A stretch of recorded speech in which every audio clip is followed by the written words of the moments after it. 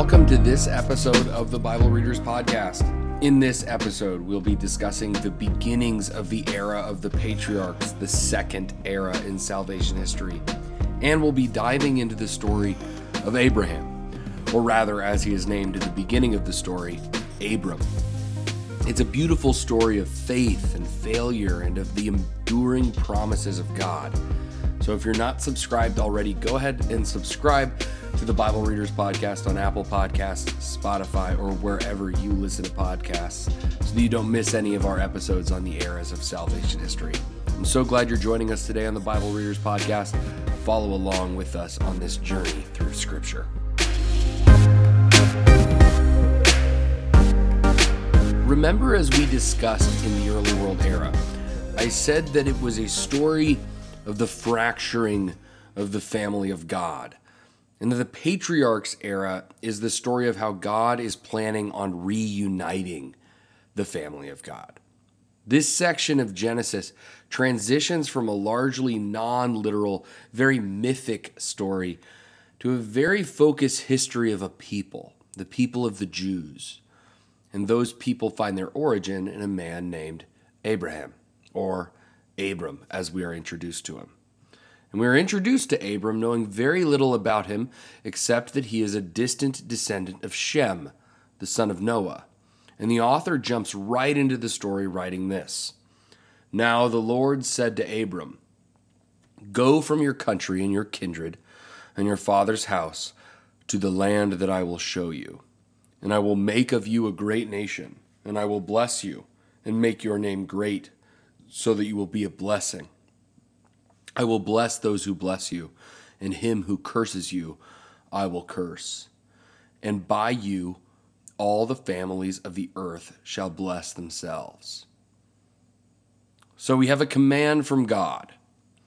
Go from the land where you are to a land that I will show you. And we have a threefold promise given to Abram. Now Abram resides in Ur, which is somewhere in modern-day Iraq, and goes to the land of Canaan in modern-day Jerusalem. And Abram goes. He believes God, and he follows him to where God is telling him to go. And God gives him this threefold promise. He will give him a great land, he will make his name great, and through Abram, all the nations of the earth will be blessed. I think that these three promises are some of the keys to unlocking the rest of the scriptures. I actually believe that if you don't understand the story of Abram, then understanding the rest of scripture is really difficult, because so much of the rest of scripture is in some way referential to these three promises. So let's break them down. This first promise, the promise of a great nation, is a reference to the land. That's the initial basis of a nation, the land. So when God is promising a great nation, he's promising to give Abram land. The second promise is the promise of a great name. Now, at first glance, this may seem like a promise of fame and prominence given to Abraham. Instead of this, think back to the theme of the name that is introduced in the early chapters of Genesis. God gives Adam a name. He tells Adam to name the animals. Seth calls on the name of the Lord while Cain makes a name for himself. God is promising to name Abram, giving him the blessing that is given to Adam, the family name of God. This also denotes that a royal dynasty will descend from Abram. Think of the names of the kings and queens of the United Kingdom. The House of Windsor holds the throne in the UK now. That is their great name. God is promising that a lineage of kings will flow from Abram. Finally, there is the promise of universal blessing. Through Abram, all of the families of the earth will be blessed. Think back to the problems introduced in Genesis 1 through 11. The family of God has been shattered and scattered. Through Abram, God will bring that family back together. I often tell my students that the story of Abraham acts kind of like a table of contents for most of the rest of the biblical story. How will the promise of land be fulfilled? Through Moses and the Exodus. How will the dynasty of kings be fulfilled? Through David, Solomon, and their lineage. And how will the universal blessing be achieved? Through Jesus Christ, son of David, son of Abraham, as St. Matthew describes in the opening verses of his gospel. The progression of this story follows the process by which God elevates the promises he has made to Abram to the status of a covenant. So let's pause here and describe what a covenant actually is. And to do this, I want to contrast a covenant with another binding promise people often make, a contract. A contract, I'm sure you're familiar with, is an exchange of goods or services for an agreed upon price. A contract is a 50-50 agreement. When you go to the store, you're participating in a contract. I will pay X amount of money in exchange for X amount of goods. If I'm unwilling or unable to pay, I don't receive the goods. A contract is easily broken if one party fails. Now, a covenant is not an exchange of goods or services. It's a giving of oneself. A covenant is not a 50-50 agreement. It's more like a 100-100 agreement where both parties dedicate themselves fully to the other. Furthermore, a covenant creates family bonds. Think, for instance, of the covenant of marriage. In holy matrimony, persons give themselves fully to the other in an indissoluble union. Covenants are made with two key things: ritual words and ritual actions. Again, think of marriage. There are particular ritual words that are spoken in sickness and in health, till death do us part. These are not merely romantic words that are said, they are ritual words. And there are ritual actions, the exchange of rings, a kiss. Again, this is not because it's romantic, it's because of the ritual nature of the acts that are performed and the symbolism that those rituals provide. And what's the result of these ritual words and ritual actions? A family is created. The promises that are made by a couple in love are elevated to a binding covenant. We make oaths to call on God as a witness to the promises we make, thereby creating an enduring promise that lasts even when the passion of first love fades. So, I said that God is going to elevate these promises made in Genesis 12 to the level of a covenant. But why?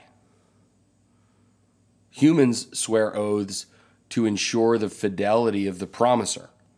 But God is always true to his promises. Why would he need to bind himself with an oath?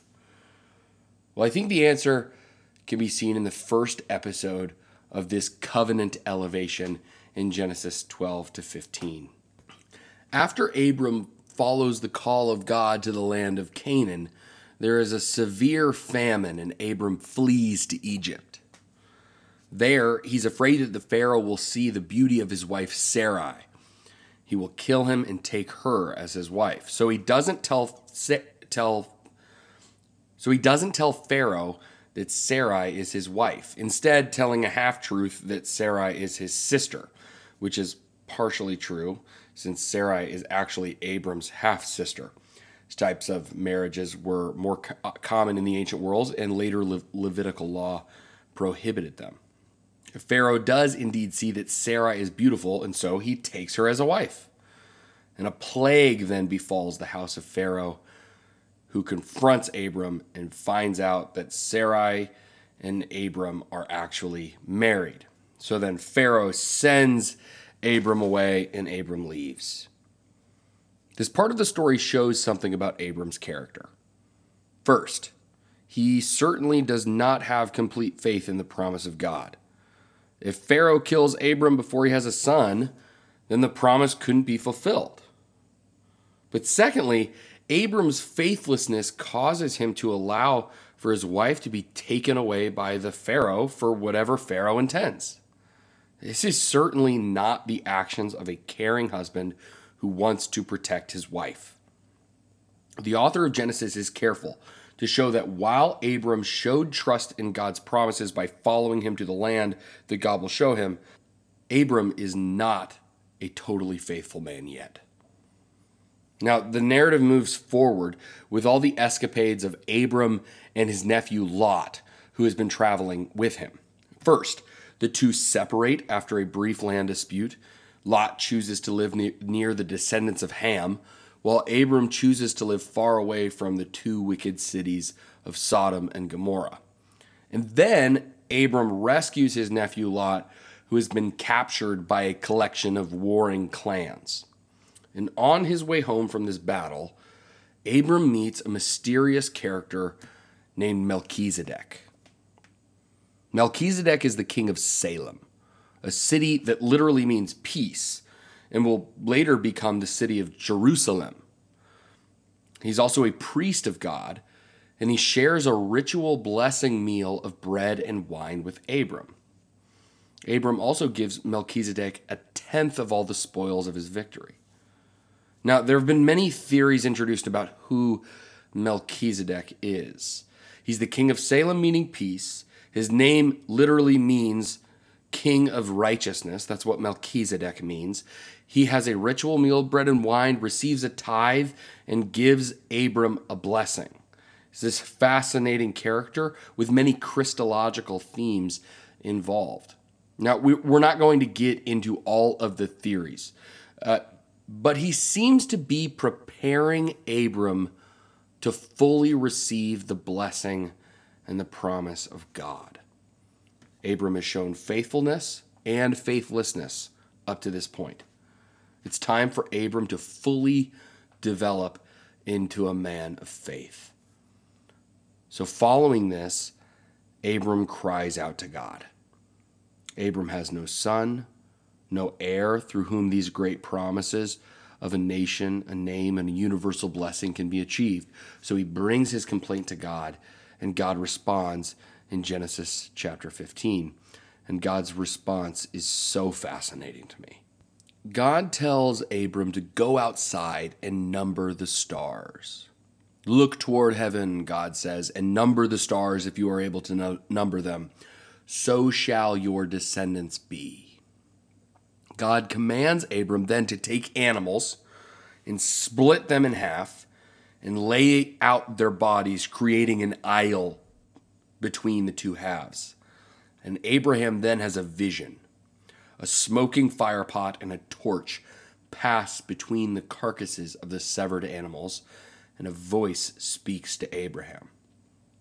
To your descendants I give this land, from the river of Egypt to the great river, the river Euphrates, the land of the Kenites, the Kenizzites, the Cadmonites, the Hittites, the Perizzites, the Rephaim, the Amorites, the Canaanites, the Girgashites, and the Jebusites. What is happening here? Well, these are ritual words and ritual actions. A covenant is being made. The ritual actions are fascinating.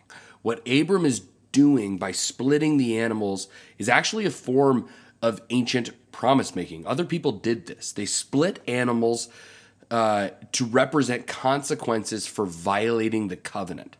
The one who passes through the aisle of severed remains is invoking a curse upon himself should they fail to uphold the covenant. Let me become like these animals should I fail to do what is required of me. But it is not Abram who passes through. It is the fire, symbolizing God. So God is taking all the burden of upholding the covenant upon himself. Next, the ritual words. These ritual words relate only to the first promise. the promise of a great nation, the promise of the land. I asked earlier why God would need to make a covenant if his promises were so sure. This progression of stories from Abram's time in Egypt till now signal to me that God isn't really making his promises more secure. They already were secure. He's God. He keeps his promises. Instead, he's stooping down to a man who has shown some faith, but not yet fully dedicated himself to God. And he's working in his life to build him up to be a man of faith. None of the characters that we read about in the Old Testament are perfect. In fact, many of them sin in grievous ways, just like Abraham did with his wife in Egypt. All these characters who God works through are flawed, but God uses them anyway and works in their lives to grow them in faithfulness and righteousness. One more interesting thing about this scene. Remember that God tells Abram to number the stars. Well, in verse 12, after God commands Abram to go outside, we find out something about this request. Verse 12 says, "As the sun was going down, a deep sleep fell on Abram, and lo, a dread and great darkness fell upon him." Did you catch it? God tells Abram to number the stars, and then later, the sun goes down. It is daytime when God commands Abram to go outside and count the stars. God is calling Abram to a radical faith. He is saying, just like you can't see the stars now, Abram, even though the sky is completely void of them, you trust that tonight the stars will appear. And I am calling you, Abraham, to believe in me just like that. I know you can't see how these promises will be fulfilled because you have no son, but I am calling you to trust that it will come, even though you can't see how yet. I think that's a powerful call, and a call that God places upon our lives as well. Can we trust him even when we can't see why or how? So, we've seen the first promise be elevated to the status of a covenant. And in the next episode, we'll talk about the next two. Thanks for joining us today on this episode of the Bible Readers Podcast. A new episode is released every Monday. Next week, we will be reading Genesis 16 to 22. So if you're following along with us, be sure to read that before next Monday. If you enjoyed this episode, I ask that you kindly subscribe and rate us on whatever podcast app you use. It greatly helps get our content out to others. Thanks again for joining us on this episode of the Bible Readers Podcast. We will see you next week.